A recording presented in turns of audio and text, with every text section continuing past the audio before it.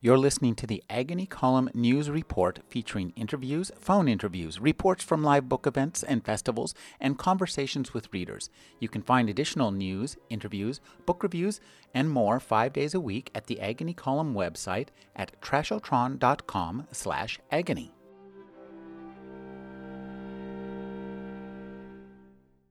Also at that end of the table were Rose and Sid. They'd been fairly well behaved for most of the meal, but now Sid, declaring that his back was bothering him, had started pestering Rose for his medication, by which he meant one of those brownies that Rose's sister Sarah had sent from California. Rose was inclined to let Sid have one. She was thinking she wouldn't mind having a brownie herself. Rose and Sid had both become quite fond of these brownies. Sarah baked them herself using high-grade medical marijuana, which she added in far larger quantities than the standard recipe called for, on the theory that if some medicine is good for you, then more medicine must be better for you. These were potent brownies. Both Sid and Rose had found that no matter what was ailing them, they felt a lot better after eating one. Sometimes they completely forgot what had been ailing them in the first place. Once Rose had gone to the kitchen to get Sid a glass of water, and had become fascinated by the water running out of the kitchen faucet. She wound up staring at the glittering cascade for more than an hour, barely moving. Sid, sitting in the living room, had not minded. He was engrossed in listening to the subtle and fascinating interplay of droning sounds made by the vacuum cleaner, which Rose had left running. As the rehearsal dinner approached the dessert course, Rose decided it was time for her and Sid to take their medicine. She opened her massive purse and took out the plastic box filled with brownies. She set it on the serving cart next to her and began rummaging through her purse, looking for her reading glasses so she could unwrap the brownies. "I have to go to the bathroom," said Sid. Rose was about to give her automatic response to Sid, which was that no, he didn't have to go to the bathroom, when it occurred to her that maybe he did, as it had been some time since his last trip. She decided that she, too, had to go. So she closed her purse, stood, and told Sid to come on. The two of them toddled slowly from the room. Dave Barry is a Pulitzer Prize-winning columnist for the Miami Herald. He's the author of some 30 books. Recent best-selling books include his Peter Pan prequels, written with Ridley Pearson, Dave Barry's History of the Millennium So Far, and I'll Mature When I'm Dead. With Alan Zweibel, he co-authored Lunatics. His new novel is Insane City. Thank you for joining me, Dave. Thanks for having me.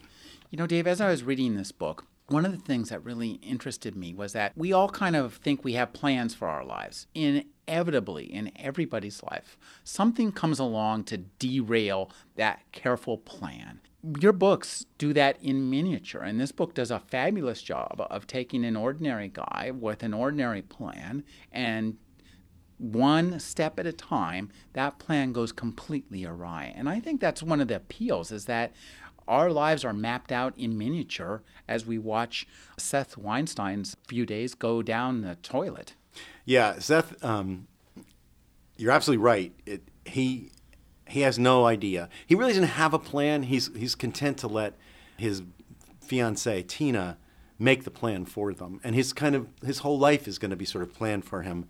And he's going to have a perfect wedding planned by Tina, and then a perfect life planned by Tina, who's a very wealthy, successful, very type A person who's going to just take care of everything. And immediately things start to go wrong for Seth in his wedding, and he becomes a completely different person almost in just a few days because of unforeseen events that take over. As you were putting together this book, when we read it, it just reads like lightning. It's funny, it's sweet, it's involving, it's hilarious. And it's really very tense. It feels so easy to put together, but as I was looking at it, this is a finely tuned machine with so many moving parts. When you sat down to write this book, did you know where you're going to go with it? I knew the ending, which I wanted to be kind of a sweet surprise, but definitely I wanted it to be a surprise. I wasn't really at all, I had no idea how I was going to get there exactly. I mean, I knew things would happen. So I spent a lot of time with the moving parts part. My model was P.G. Wodehouse, and his Jeeves books and Blanding's Castle, where you have a lot of people with a lot of different agendas. Nobody really knows what anybody else is up to. There's a lot of confusion, a lot of misunderstanding, and people ricocheting off each other, and then somehow it comes together in the end. I wanted that kind of plot with lots of stuff happening. And that took a long time to just figure out, well, then if this happens here, and then what would cause this to happen there, and what else could happen to go wrong for this guy, then to further derail his his wedding, and how can I get to that ending that I've got in my mind? I love all your characters, and it's clear you do too. And that's one of the things I think that makes this book so much fun to read, is because even the people who are kind of the bad guys to a certain extent, we really enjoy being with everybody in this story. And so I'd like you to talk about coming up with this kind of balance of people who are good and bad, and putting together people who are, have designs that are inimical to our hero, but still are enjoyable and likable to be around. Yeah, there really are no. This is the first fiction book I've ever written where there's no villain, really. There are people that you don't like, and there are people who are at points do unethical things, but there's nobody just pure evil. There's nobody out to destroy the world or just to hurt people for the sake of hurting them. There's people who have very different ideas about what should happen.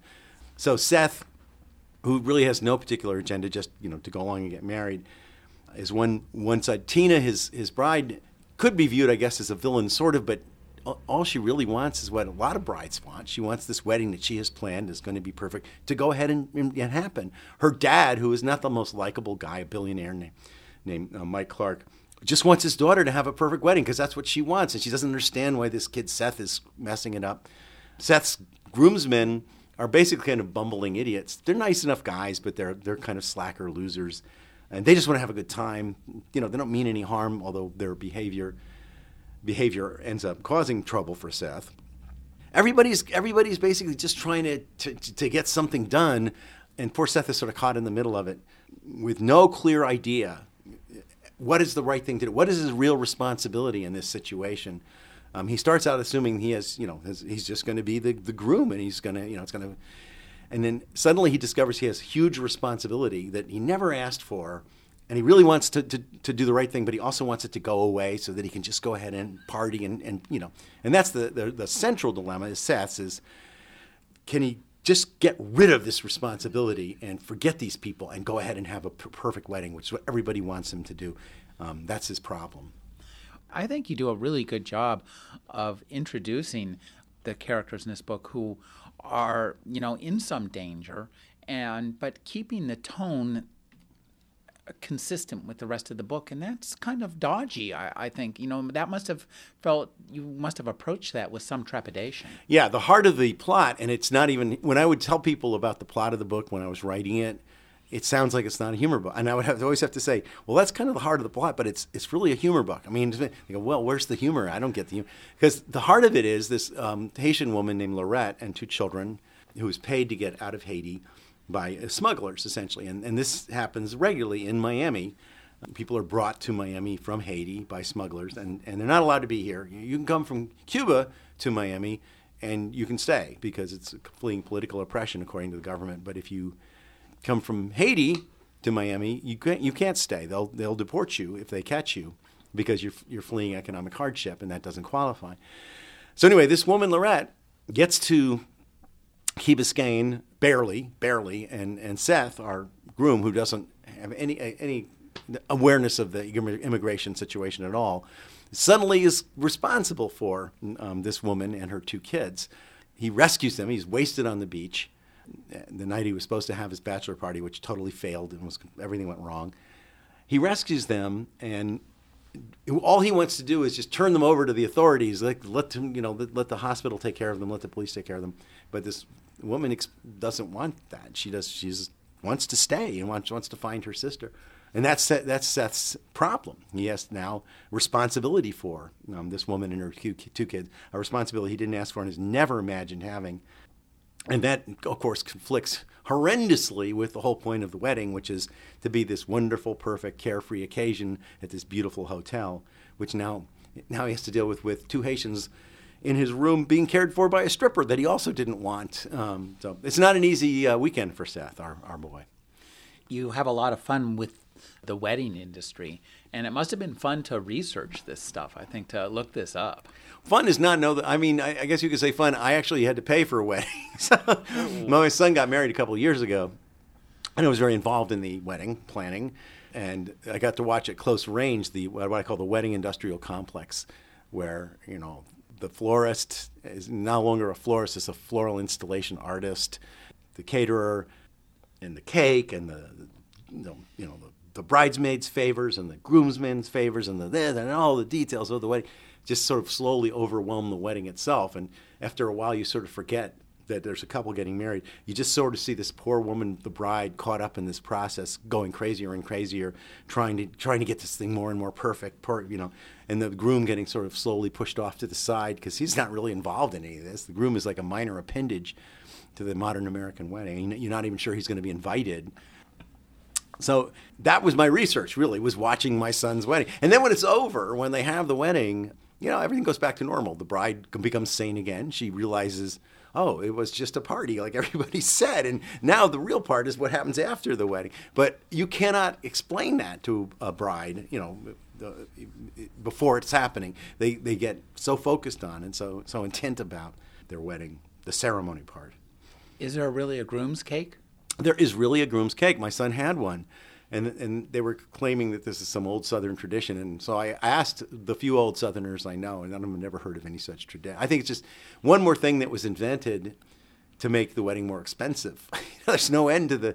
So it's the day of the wedding, of course, they have the wedding cake, which is a big deal, and it costs $1 trillion, and you have to get somebody design your wedding cake and on the cake topper and all these, Did you have somebody design your cake topper? I didn't have anything to do with it, but they did have a special cake topper. Yeah, so there's a whole industry. There's a whole cake topper industry. But now the groom cake that's served at the rehearsal dinner. Traditionally in the Old South, of course, it never did happen, but now we pretend it did, and we have it.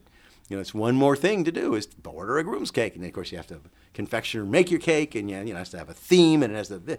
So just one more way to make the wedding more complicated and expensive, and one more thing that has really nothing to do with weddings if you think about it. One of the things I like about your books, and this book in particular, is long, long ago, in the dark ages of the internet, before there was a web, they used to have news groups. Yeah. Where people would post things. And my favorite news group or one of my favorites, was one called alt.peeves, where people would just post essentially an essay about something that peeved them. And some of these things were really quite well written. And what you managed to do in this book, I think, in many cases, is turn peeves into plots. And I think it's really fun to see you do that. Well, there's one, I don't know if this is what you're referring to, but I have one part where a thug is trying to buy some diapers. And he has, for this legitimate plot reason, he's got, he needs to get diapers. And he gets stuck in line. This is an armed thug. Gets stuck in line in the drugstore behind. There's only one other customer in the drugstore, but it happens to be an older woman with coupons. And he just wants to buy his diapers and get out of there. And this scene takes place where this woman, she's got this giant stack of coupons she starts going through, for the coupon for the toothpaste. And the clerk says, no, well, you don't have that for the right one. You have it for this stuff. And they have to discuss that at length, And then she moves on to the next thing, which is chapstick. And she also has a coupon for that. She has to find it. And no, you don't have the right coupon. This is actually So there's this long discussion. And we have all been that guy standing behind that woman in the line. But you're right. I turned it into a kind of a lengthy scene in the book. While things are going on outside, he needs to get back out, get going.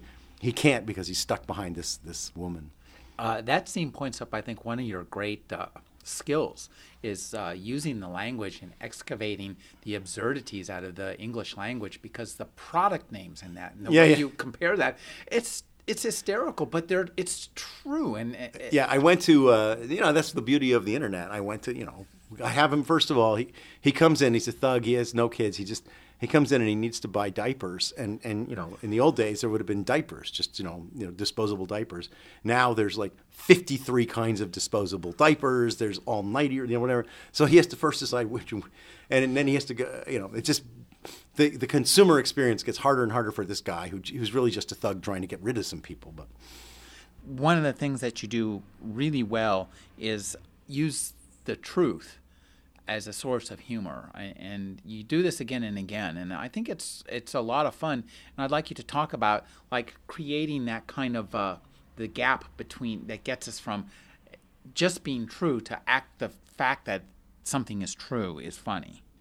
I've always felt that when people really find something funny, it's not because it's something they never would have thought of, not because you took some wild leap of imagination, but because you say something that they know is absolutely true.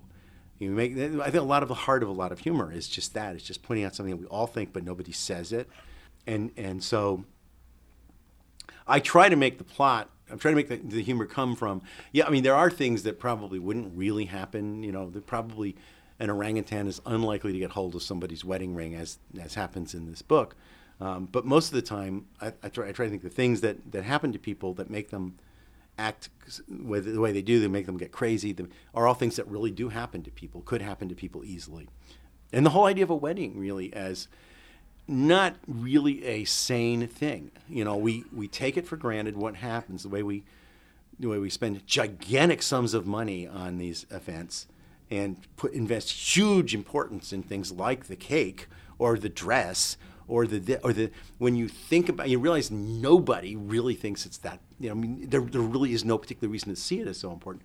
Or we honestly believe that if we hire a videographer, which now is de rigueur for a wedding, that pay somebody a couple of $1,000s to make to take 19 different angles of everything that happens on video and put it into this DVD with music and everything, that anyone will ever want to actually watch that again, because really it's just something we go to and then there's a party and then it's over. That's where humor comes from, is just the kind of silly things that we do that we don't see as silly, or we don't acknowledge as silly while we're doing them. At one point, you say it seemed that at least half the products at the supermarket offended her. Oh yeah. Tina is a very politically correct person, and she's a lawyer in Washington, and works for a very cause-oriented law firm. And that's when Seth meets her. Seth doesn't, he meets her at a rally where she's protesting for or against something. Seth can't remember which. And he only is interested in her because she's hot. He's actually going by to play frisbee football, and then he sees her and goes over and introduces her, and he never does admit to her that he didn't actually show up to be part of the rally. But Tina has got a lot of causes. She will not use, he never figures out why, but they can never go to a Starbucks, for example. They're boycotting Starbucks. He doesn't know why. And as you say, many products in the supermarket bother her. And she wants to have a green wedding, even though they're basically flying all these people to Miami. It's going to be green when they get there. So she has everything costs millions and millions of dollars, but it's green. It's recyclable. It's whatever. The way I think this plot works, you refer to some things as being slightly unbelievable, but I think that you're really a master of what I would call the boiling a frog style of plotting. You want to. Yeah, let's say I'm reluctant to say out loud that an orangutan gets hold of the wedding ring, because it sounds like, well, what? An orangutan just walks up and grabs the wedding ring. No, if you read the book, you see, I spent a lot of time thinking about how would it happen that the suitcase that Seth got his wedding ring in would end up at a place called Primate Encounter, where it gets put down on the ground within reach of an orangutan named Trevor. And yeah, it's like you say, boiling a frog. This happens, and the suitcase ends up here, and you can understand that. You understand each thing happens. There's a reason that it happens, and ultimately, yes, the result is that the orangutan does get hold of the wedding ring. But I try very hard to explain how that could really happen, so that when it happens, you don't go, oh, that's not possible.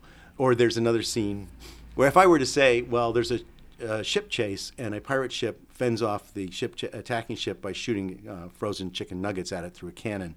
That might sound like what pirate ship fires chicken nuggets? But it does in the book, and I contend I get there in a fairly plausible way, in the world of Bookland anyway. But yeah, I think that's important to me. I don't like books where the author just says, now this happens. And it just doesn't fit in with the reality that's been created by the book. But once you have, set it up, this is Miami, crazy things are happening, this is, and you take some time to get there, as you say, with the frog boiling, in the end, people go along. They go along with it. It strikes me to a certain extent what you're doing is what is called in the science fiction world building. Mm-hmm. Like the Dune, they make the desert world. You make Miami into this kind of world where these things can happen. Right, and I think all fiction is world building. It's very you're always picking a facet of the universe and saying this is the rules, or you're creating a little universe and saying these are the rules of this universe. In Miami, where I like to set my fiction, it's it's not that much of a stretch because this is a very weird city. Miami is a very, very weird city. I've lived there for over 25 years, and I'm sort of used to the fact that it's the way it is. But if you compare it to a normal American city, nothing about it is the same. I mean, the wildlife is very different. The people are very different. Just the whole culture of Miami is very different from any place I've ever lived. So the world building there is, yes, there's a guy walking around with a snake. He kind of wears it an 11-foot albino python as a fashion accessory. In my book, that's part of the world. But there are those guys in Miami. They really do exist. Yes, in my book, in my world, the guys, one of the reasons that the groom gets into so much trouble at the very beginning is he tries to take a taxi from Miami International Airport to Key Biscayne, a major destination, and the taxi driver is unable to find Key Biscayne. But that really happens in Miami. Those taxi drivers are there because I know, because I live there and I've gotten in the taxi and had drivers unable to find things that were pretty major parts of the city, which you'd think a cab driver would know. It's sort of a standard thing for a cab driver to know how to get places, but not in Miami. So that's a world where it may feel as though I'm creating this really different world, but I feel it's a fairly realistic depiction, maybe not of every event as it would happen, but how it feels to be in Miami, this sort of sense of slightly out of control craziness that pervades that city is what I try to make the world be in my book. It seems very realistic. I mean, it makes me kind of two minds of whether I want to go there. That said, one of the true things you talk about that I really enjoyed was Trevor and the orangutan, and I just think it's so interesting how strong these apes are and how funny that seems. You do a great job, and also when you get into Trevor's point of view, that's just great. Oh yeah, I love Trevor, and the thing is, when I started writing the book, he kind of came in late. I went to visit a tourist attraction in Miami called Jungle Island with my family and some out-of-town visitors, and I got fascinated by the orangutan cage. They're really amazing-looking animals. They're strange-looking, kind of weird-looking. They're not gorillas. They're more human-looking than gorillas, but in a kind of weird, distorted way. Their eyes are really close together, and they have these huge cheek pouches, and they just look very soulful. And they're smart. So I did a little research of orangutans, their behavior, and one of the things I did discover is they're immensely powerful animals, very, very strong. And I thought, well, maybe I could use an orangutan. So that's when I created the scene where Trevor the orangutan gets hold of Seth's wedding ring. And because I just wanted there to be a scene where Seth has to deal with an orangutan to get his wedding ring back. And that was going to be it for Trevor. But he really was such a great character, and I really liked him. I liked the way he thought. He's got a soul. He's got a personality.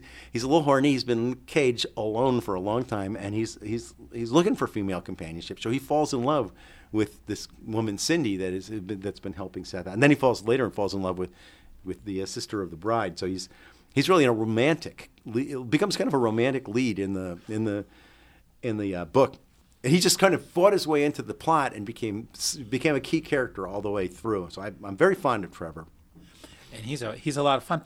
One of the things that I think you do very well is you give us these pocket personal histories as a little bit to introduce a character or somebody who comes in, and it does two things. It makes every character who walks into this book seem really real, and also they're hysterical. And I really love that kind of style when we meet somebody and all of a sudden you give them their history, like the history of the guy who runs the history Primate Encounter, or I love Banzan Dazu. Yeah, who's the guru, who actually started out as a record producer, and I can't remember what name he was originally, but Norman Cochran. Yeah, Norman. He was a record promoter in Philly, and that he decided he could have a lot more sex if he became a spiritual leader. So he changes his name and is sort of like a follower of the Dalai Lama. And he is going to conduct the wedding. Tina's the bride is a big believer in him,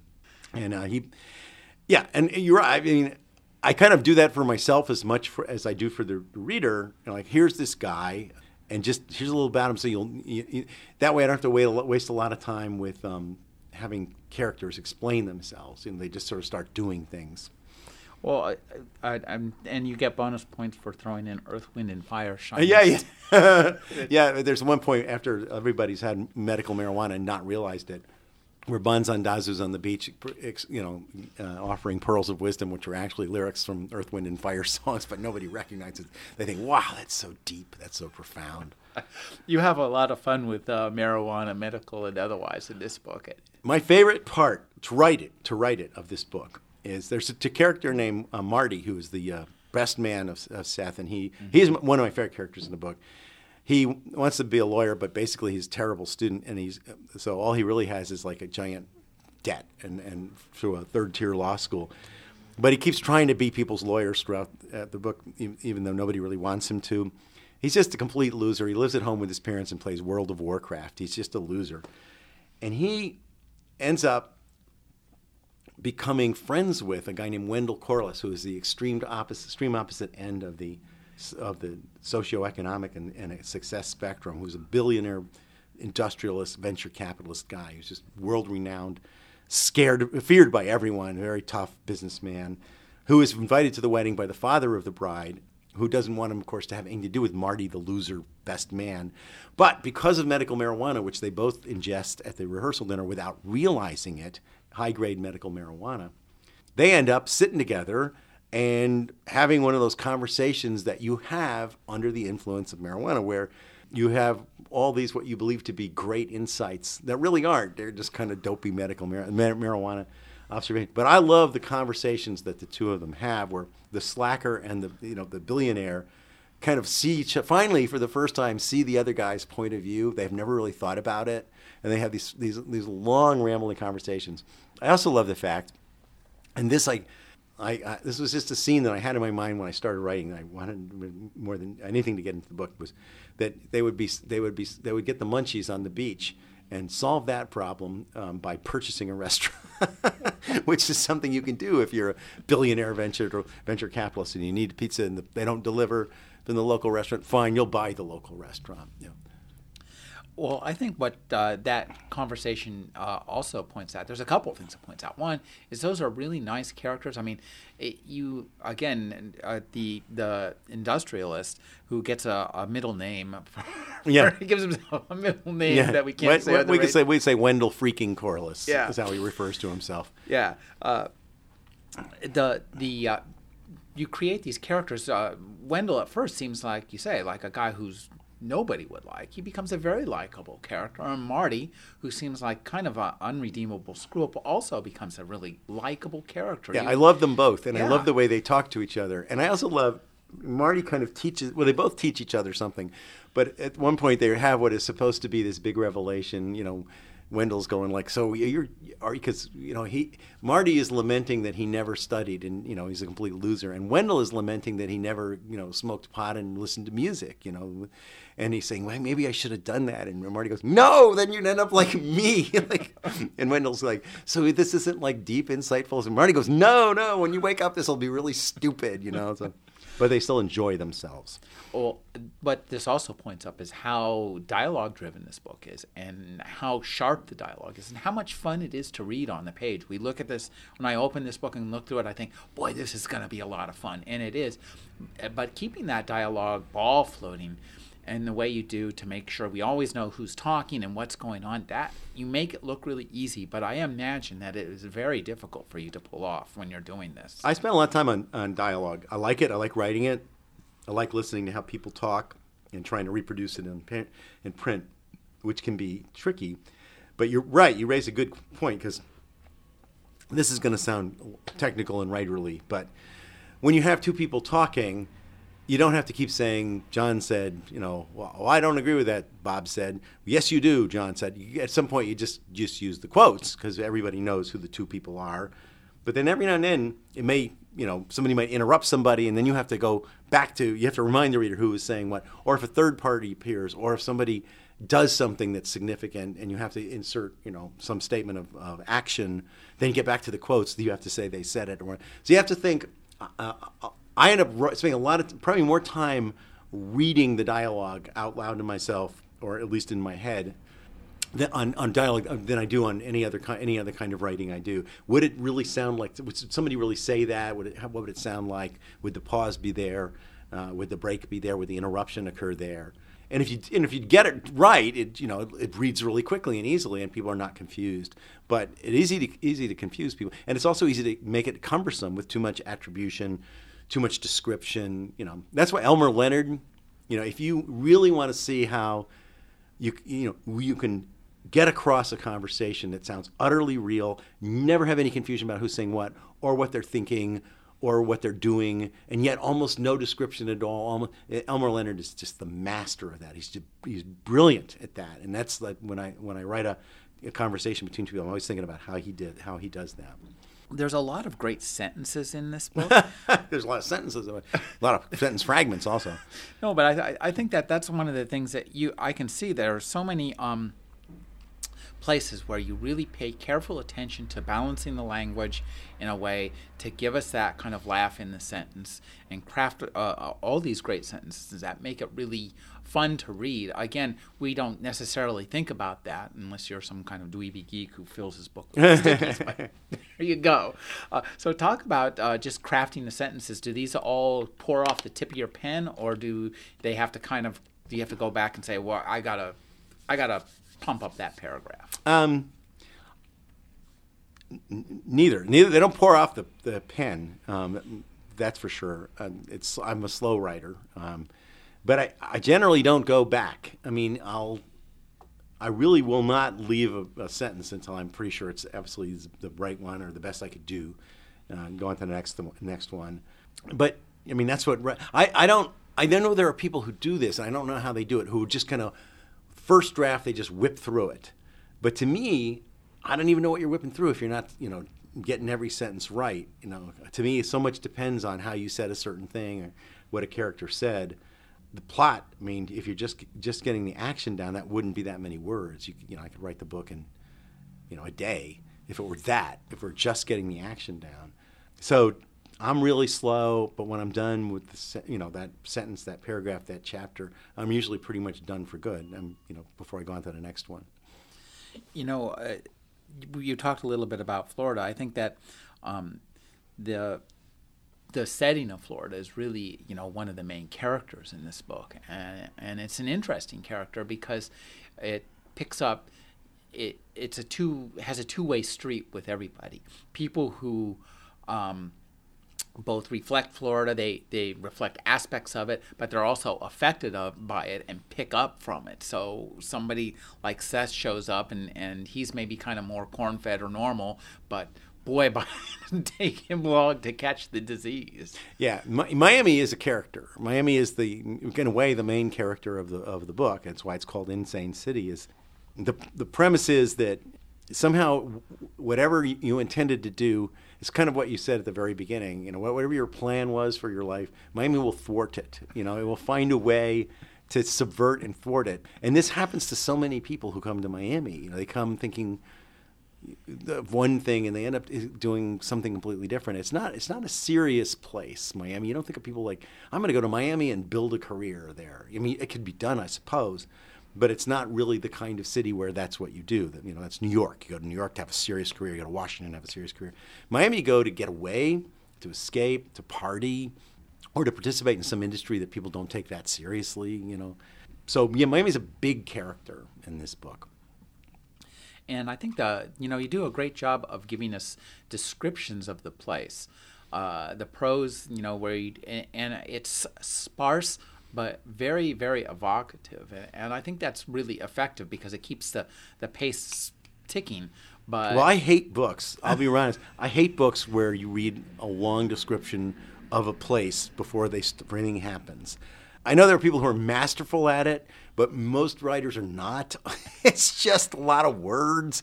And, you learn to read past that sometimes. Just, okay, he's going to talk about the farm road, the farm road winding up to the farm, for like the next 400 words. I'll just get to the farm, Nothing's happening on the road. We just, So I don't like that. And again, this is an Elmore Leonard thing.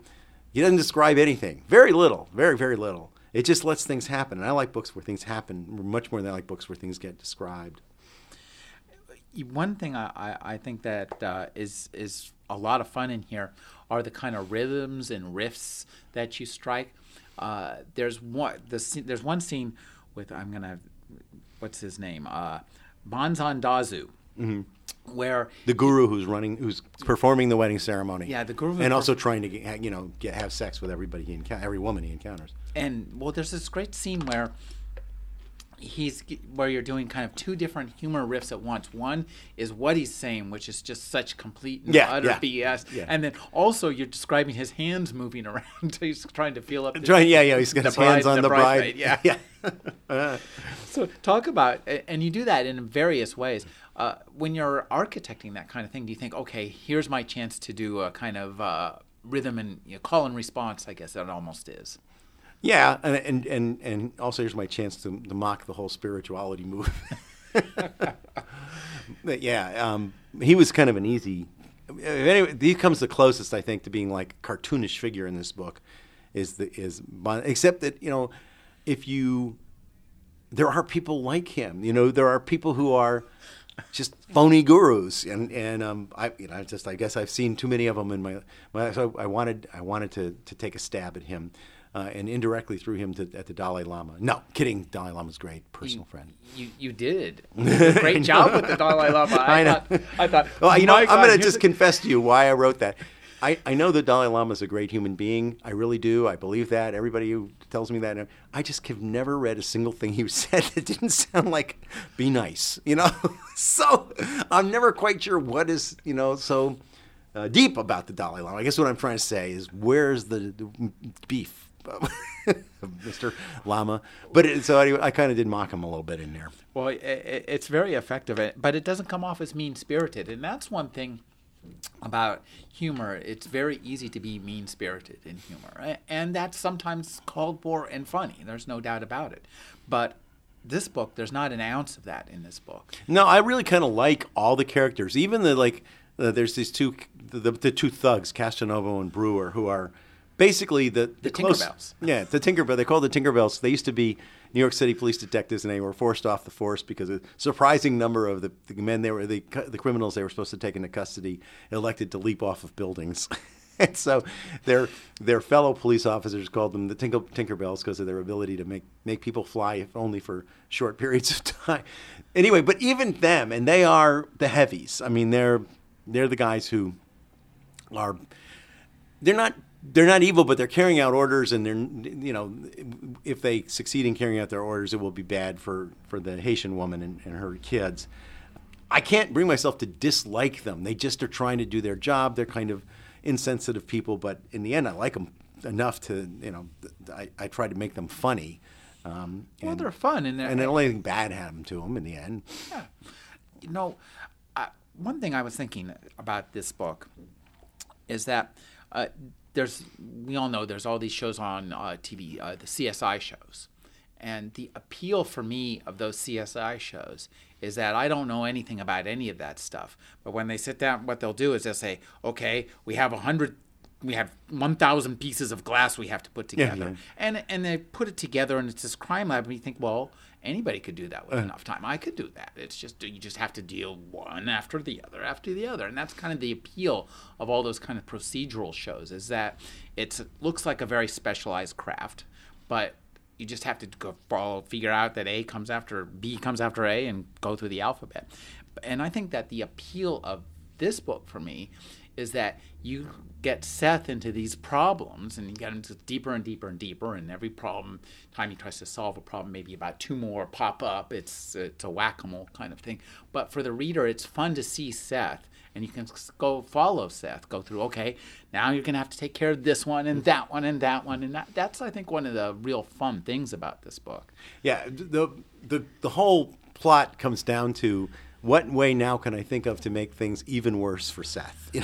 It's really just everything conspires against him. He is, he's never really even close to catching up to all the problems that keep multiplying around him all the way through. And what I wanted to happen was, and I hope did happen, is that it changes him.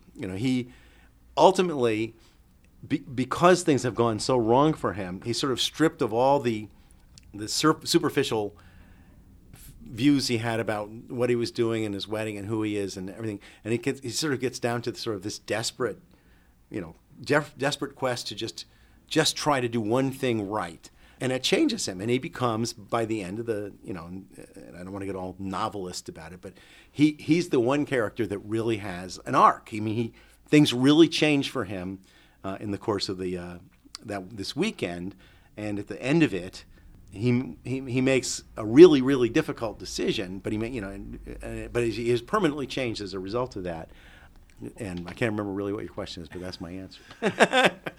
Well, I think it is the correct answer as such things go. But I think that's one of the appeals of this novel is that for all the fun we have and all the things that happen, is you really do give us a true character who undergoes the classic these events change this character in a manner that's really enjoyable, and that's again very difficult to pull off. When you set out to write this, you could describe this as a farce.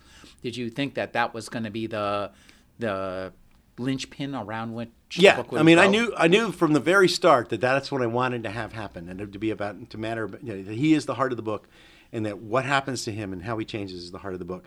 What I've learned over the years is you have to do it, let it happen organically as you write it. I think that a rookie mistake a writer makes, and I make used to. I mean, I don't want to say I don't make mistakes anymore, but this is something I know I was guilty of. Because you know at the very beginning that a person is going to be A, and then it's going to turn into B. You start trying too hard to foreshadow that, or to make the A part really obvious and the B part, and here's the change happening here. You show the reader too much of your machinations. You don't let it just happen, and so in this book, I wanted to just let it be really little things that as you go through the book, little things Seth sees or says or just notices that create the change at the end. So when it does happen, you go, I understand why that happened to him, because I've been watching this with him as he goes through it and feeling these changes, feeling these observations with him as he goes through. So, but I always knew that was going to be the heart of the book, was Seth's dilemma, Seth's moral dilemma, and how he becomes a person at the end who makes a decision that he never would have made. On Friday, he never would have made the decision that he ends up making on Sunday. And I think that's extremely well crafted, because we like him at first, but we think, he's maybe kind of a lightweight, maybe a bit vapid, but yeah. But and that's also the result, I think, of something that's interesting that underlies this book is you've got the Seth and the Groom Squad are three people who have gone through the traditional American education system. They've gone to college, they've done everything, and they have ended up in living at their parents' house. Yeah. Well, that part was easy. I mean, I have a 32-year-old son, and he fortunately is successfully employed and he's doing fine. But I know a lot of people that age, through him and just in general, and that is a generation I would not want to be part of. They have a rough time. The economy's not great for them. The career paths that were really obvious when I was, I graduated from college in 1969, and it almost didn't matter what you majored in. It almost didn't matter what your grades were in college. You could go out into the economy, and you might not start at a great job or a great company, but if you stuck around and were reasonably competent, and you had a college degree, you would do okay. You were going to do okay in the American economy. Through the 70s, 80s, whatever. There were ups and downs, but basically you were going to eventually, be able to get a house somewhere. You're going to pay have a mortgage and car and everything. And the company that you worked for would be around for a while, and you would have a pension, and those things were pretty much givens when I got out of college. And it is nowhere. I mean, it's a completely different world for young people now. People of the age, Seth and his friends are more in their mid-late 20s. They don't have any of those things. They don't have any. There's no guarantee. They don't know what major will get them what job. They're just, and if the company will even continue to exist, or everything is so uncertain, I think, for them. And that's where these guys are. They view themselves too as pretty much failures, to the point where they don't even think in terms of careers. Really, they're just hanging around. You also mine awkward social situations well. And I'm thinking of when we meet Dwayne and Blossom. When those situations where you look at somebody and go, oh my God, I'm going to have to interact with this person. And I really don't want to. Yeah, Dwayne is a guy based on real guys in Miami. He's the guy who goes around with a snake, an 11-foot albino python named Blossom, wrapped around him. And he makes a living posing, among other things, posing for photos with tourists or just generally walking around with this python. There are people who do that in Miami. It's not unusual to see a guy with a big snake. I don't know who's really finds that appealing. So early on, Seth encounters Dwayne, and Dwayne sort of works his way into the wedding party, the bachelor party, this impromptu bachelor party that breaks out at the Clevelander, which is a bar on South Beach. And Seth doesn't want anything to do with this, kind of rednecky guy with a giant snake. But Dwayne is friends with this woman named Cindy, who's also kind of worked her way into the bachelor's party, who's a very hot woman. So they kind of tolerate Dwayne. But then very quickly, things start. Seth has huge problems over there, mostly involving the fact that he drank way too much alcohol. And he is suddenly at the mercy of Dwayne. I mean, Dwayne and Cindy, these two people, he loses his groom posse, or really they lose him. Everybody's kind of too drunk to pay attention. And suddenly he's kind of in trouble, he can't find anybody. He's really hammered, and he's lost his suitcase that has his wedding ring in it. And he has to rely on Dwayne, who turns out to be a much better person than, he kind of realizes this guiltily. This guy who he looks at as this loser, snake guy, actually is kind of honorable and offers to help him, gets him to his hotel, tries to go looking for the suitcase. And that's kind of Seth's first discovery that things that he thought were one way, he's there on his wedding, he's the groom, the wedding party and everything's going to be fine. And this guy's just some loser snake guy on the streets of Miami. Now it's kind of turned around. Seth's the guy who's in trouble. He's the one who screwed up and got drunk and lost his wedding ring. And this guy who he dismissed as a nobody or somebody he didn't want to be around is actually going to be important to him and helpful to him and kind of his friend. When his real friends have lost him already because they're just too drunk. So now, tell us what you're working on now. Are you working on another novel? No, the previous book that I wrote all by myself was a collection of essays called "I'll Mature When I'm Dead," and my next book is going to be another collection of essays. I don't know what it's going to be called, but. What happens is over the course of a couple of years, I will have a number of things happen that I'll think I'd like to write about. It's more than just a column, just some issue or experience or whatever that I'd like to write about. And then I'll collect that into a collection of original essays, and that'll be my next book, which I haven't started writing because I'm out here promoting this book. But yeah. Well, I'll be certainly looking forward to that. I've been speaking with Dave Barry. His new novel is Insane City. Thank you for joining me, Dave. It's a pleasure. You do such a great job, so thorough, so thank you.